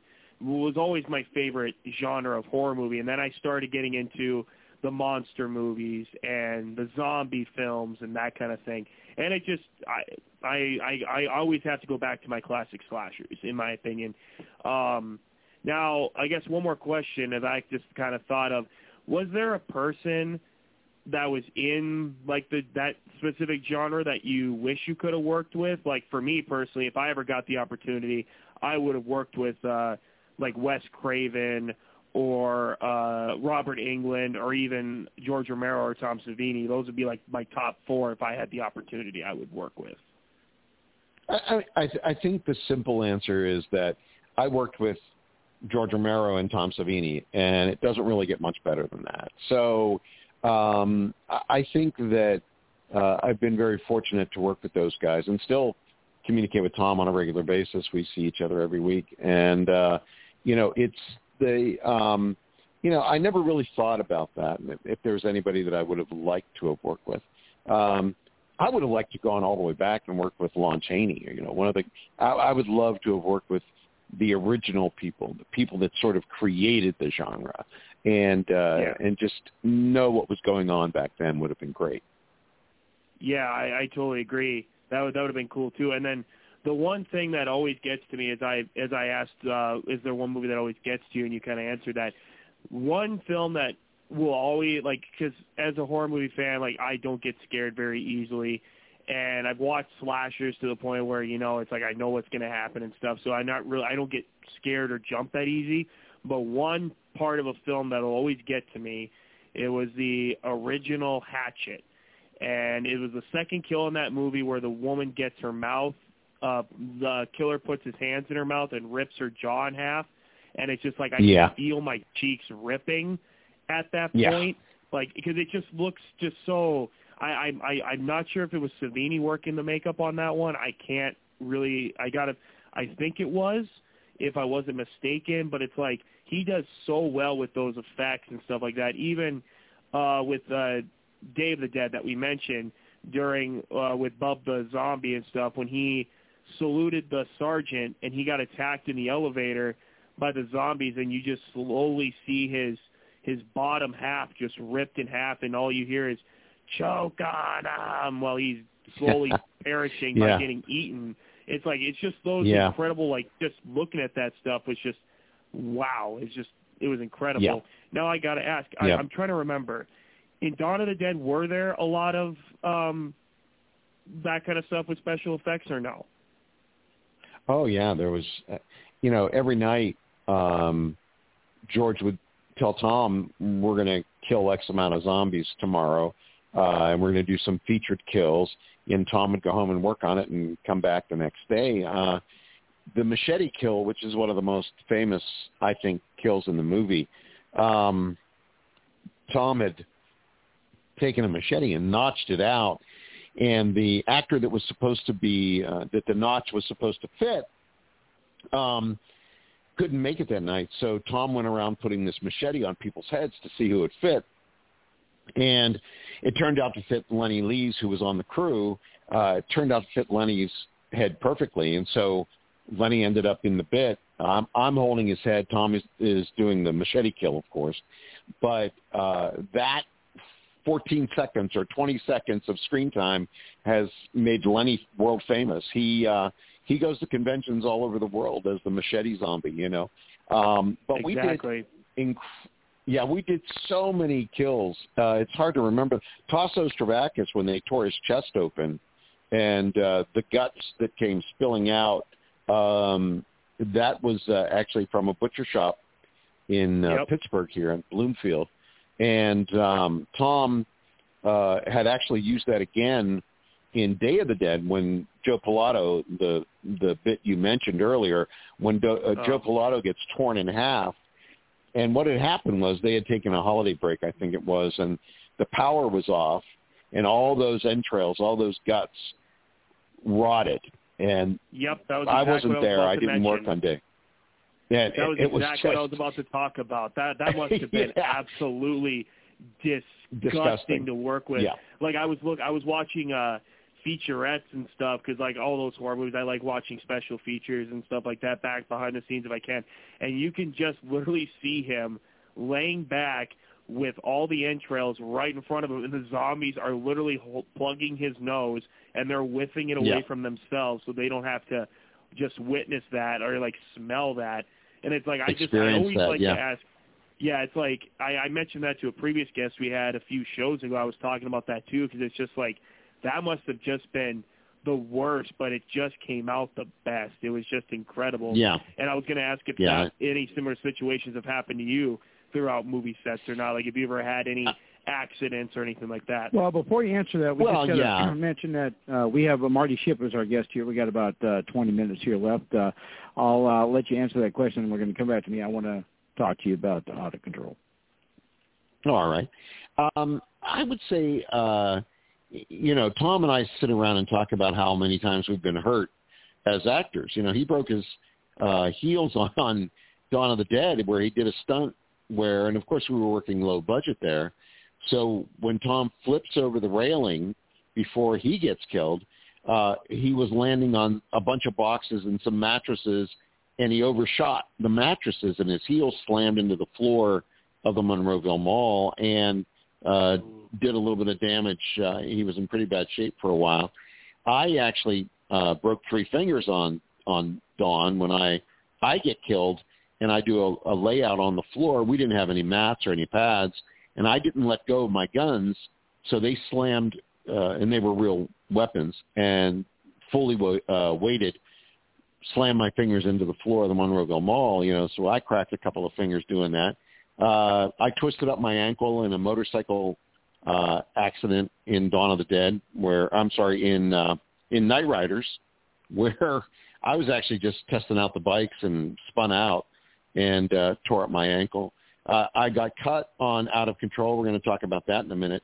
If you watch some of the episodes, you can actually see a bandage on my finger in some of the episodes on Out of Control, where I was doing a bit with a pair of scissors, and I cut the top of my finger off and had to go to the hospital, got stitched up, got 21 stitches, got patched up, came back in time to finish shooting in the afternoon. So I think if you talk to any actor that's got any experience at all, they were injured somewhere along the way.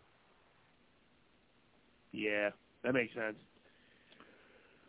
Marty Shipp is our guest here on 89.1 KensFM. We got 19 minutes. Now, the episode I believe you're talking about where you were working with the scissors was Worm Contest, where you were trying to sell the scissors. And you said, if you send me $500, I'll send you the scissors. And then Dave Coulier says, well, why would they want to send you money for a scissors? And you're like, well, send me something.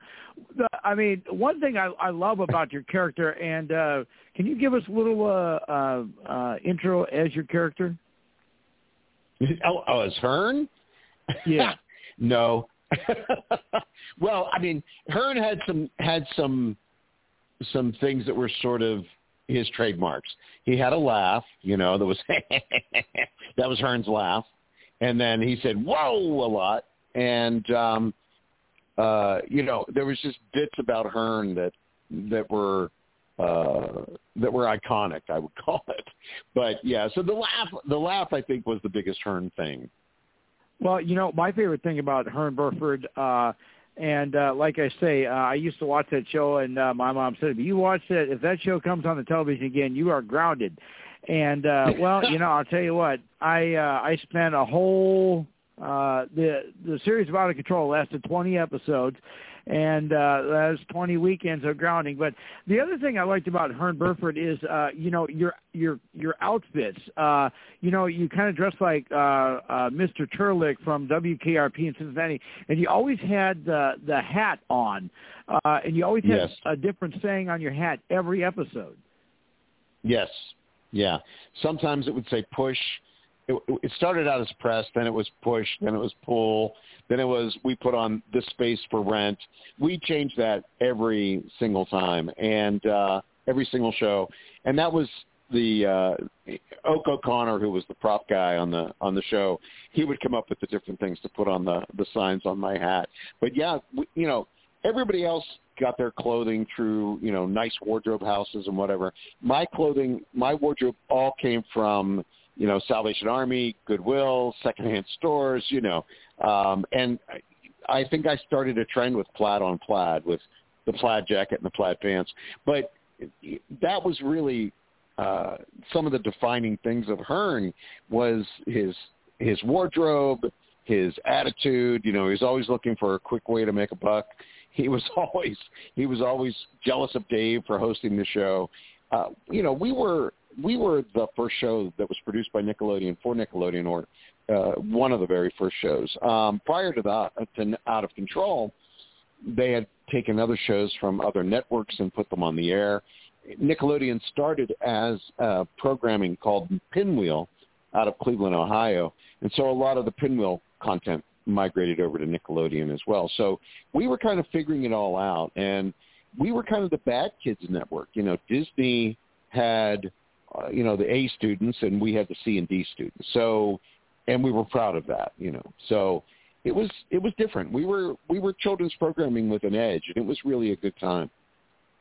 And, you know, I know fans are going to probably click when I start doing this, but pinwheel, spinning around. Yes. I used to watch that show religiously as well. But the one thing about Out of Control, the fact that, you know, you get to work with Dave Coulier, I believe that was his first his first bit. What's it like being with Dave Coulier? It was the most fun I ever had going to work. I have to say, Dave and I laughed so much. There were so many takes that got ruined by not being able to keep a straight face just by laughing. We had a blast on Out of Control, and Dave, of course, was just, you know, the best. He and I still talk, and just such a great guy, and I really, really loved working with him. And it was his first real breakout series was Out of Control. And it was just such a good time. I used to wake up at 3 o'clock in the morning just laughing about something, you know, because of what happened on the set. And I'm happy to say that there's a bunch of the episodes are on YouTube. Yep, a little all disappointed of them, yep. Yeah, I think there's 26 episodes on there, if I'm not mistaken. And I'm a little disappointed that when Paramount picked up the library from Nickelodeon, Paramount Plus picked up Nickelodeon, they didn't pick up Out of Control. And I was kind of hoping it would get another life and people would get a chance to enjoy it. We didn't get any residuals for that show. We were actually on cable so early that there wasn't a contract for cable residuals just yet. And so it wouldn't be anything that we would get money for. But the show was just so much fun, and I just would love another generation of audience to see it. Now, for fans that are listening, you can go to YouTube, type in Out of Control Nickelodeon, and there is a how you want to say a list where you can click on, and you can watch every single episode just by clicking on the link. And the one thing though that stands out about the show, not only was it Hearn Burford, but I also believe that you know, you always had battles with Scoop Quickly to see who was the best reporter. Yes. Angela Scoop Quickly, yes. And that Diz, was kind of, it was a fun. I'm sorry. And Diz was another character on that show. Diz McNally, yes. And then Dave Stenstrom was Waldo. And it was just such a great ensemble. We all got along so well. Sometimes when you're working with people over, you know, a period of time, tensions grow, it gets weird, whatever, but it never did. We actually thought we were going to get picked up for more shows. And we were, when we were supposed to find out, I was actually having a party at my house thinking, yeah, we got this in the bag, you know, but they decided to take Nickelodeon a different direction. They decided to make sure that most of their shows, all of their shows actually, had a good number of children within the cast. And we, of course, only had a guest star here and there. So we didn't fit the new direction that Nickelodeon was going. So they stopped producing us. But they reran the show for 7 more years. We were on the air for 2 years, and then they reran it for another 7. And so it ran for a good long time.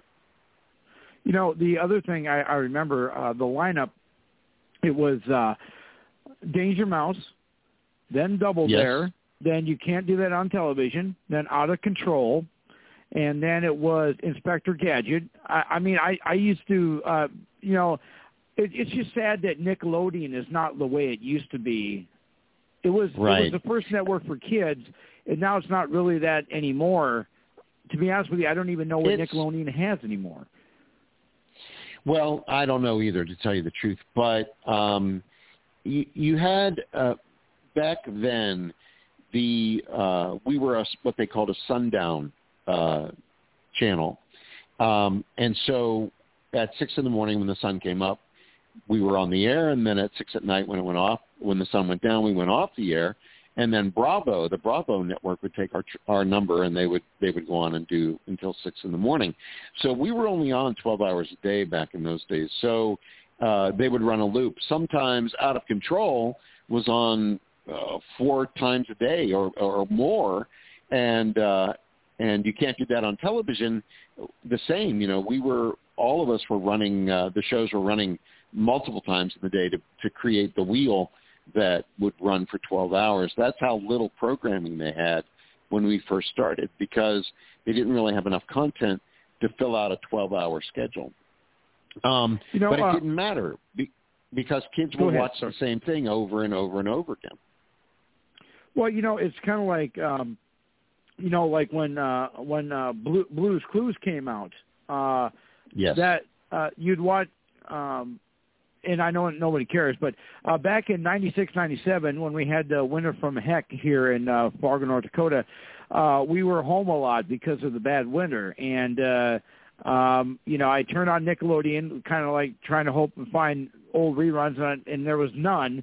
But I watched the show Blue's Clues. And the funny thing is they showed the same episode for 5 straight days. I'm like, what is this? This reminds me of my childhood. It's like I used to watch all these shows at the same time. Now, one thing I do want to ask you about, I want to ask you about a couple other shows that you were on. We have Marty Shipp here as our guest here, and we have 9 minutes here with Marty. And for those of you who listen, if you go to Attitude Era Monday Live Monday, you like that. You go to 89.1 KensFM page, you like that. Do a $10 a month donation. Power of the Tower will get you qualified to win a autographed picture from a past guest, current guest, and a future guest. And I believe that Marty's going to send us a few. Another show I want to ask you about is another one of my favorite shows that you were actually on was Perfect Strangers. And you were in the first season, Get a Job, and you were the Rowdy hockey fan. What was it like working with Larry and Belke? Well, it was fun. That was a fun show to do as well.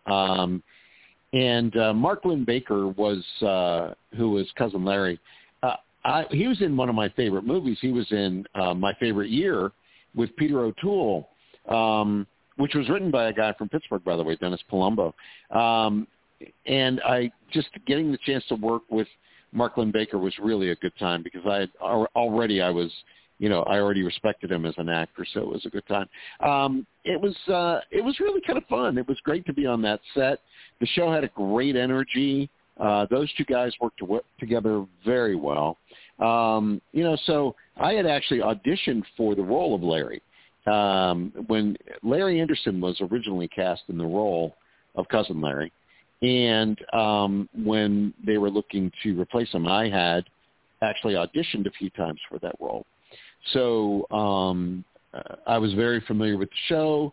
It was great to be part of it, even as a guest star, in a featured role, which was a great time. I had a blast on that show. And you were also in Sledgehammer. Now that had that show unfortunately only lasted one season, but that had to have been a blast being with him, David Rausch. Yeah, he was a good time too. And I have to say I'm very fortunate that I had my career was on two ends of the spectrum.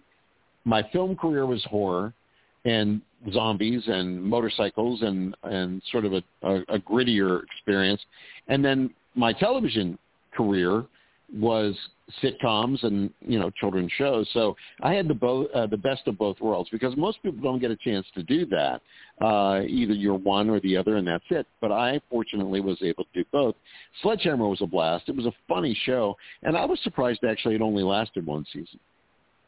And another, now one of my mom's favorite roles of yours, and I didn't have the heart to tell her that, Mom, that's Hearn Burford. I didn't have the heart to tell her that, but my mom loved Dallas, and you were Del Greco. Yes, you were was. Del Greco. I did not have the heart to tell her that was Hearn Burford. Now, you're watching him now on Dallas, but you used to ground me when I used to watch him on Out of Control. What gives? I never. Well, I know she's listening now, but now she's like, really? Well, I was much better behaved as a split personality in a mental institution on Dallas than I was as Hearn. Hearn was genuinely out of control, but Del Greco was a whole different kind of character. That was a blast. I had so much fun working with Larry Hagman. He was a good time. I would have to say that was probably the second most fun I had going to work. And the whole ensemble cast, was sort of a little bit like One Flew Over the Cuckoo's Nest, with Larry as the lead, and we all worked together very well. And that was a good time. That was really a blast doing that show. I loved doing Del Greco. It was a good time. And you're also in Matt Houston. You made an appearance in Matt Houston. And, of course, we talked about Knight Rider. Did you get to drive the car or ride in the car? I didn't. Actually, I played a cab driver, and I got to drive David Hasselhoff around the entire episode, because in the episode he gets amnesia, and he doesn't know where he's at, doesn't know who he is or where he's going. And so I spent the whole day with him, actually driving him around. It was really a good time. But, no, I did not get to sit in Kit. And, I hate to admit this, but I did when I was a kid. Oh, did you really? Yeah, Kit was here for the World of Wheels at the Fargo Civic Center. I actually got to sit in Kit, and he said, do not touch any of those buttons, none of them. And let's see, another episode, another cool show that you were in that I was going to ask you about. Now, what was it like working with Andy Griffith? Did you ever whistle the theme song to Mayberry with him? In Matlock, you mean? Yep. Yeah. I was on the set. That part was very, very brief. But, he was fine. I really didn't get to interact with him very much, not at all. Not like Dallas, where I was with Larry quite a bit, actually. Larry Hagman and I worked together quite a bit. Matlock was really a fairly quick role.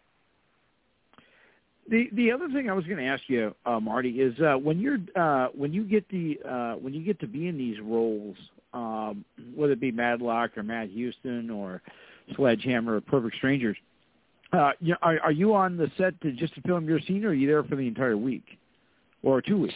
Well, usually you're just on a show like Dallas, where you're part of an ensemble cast.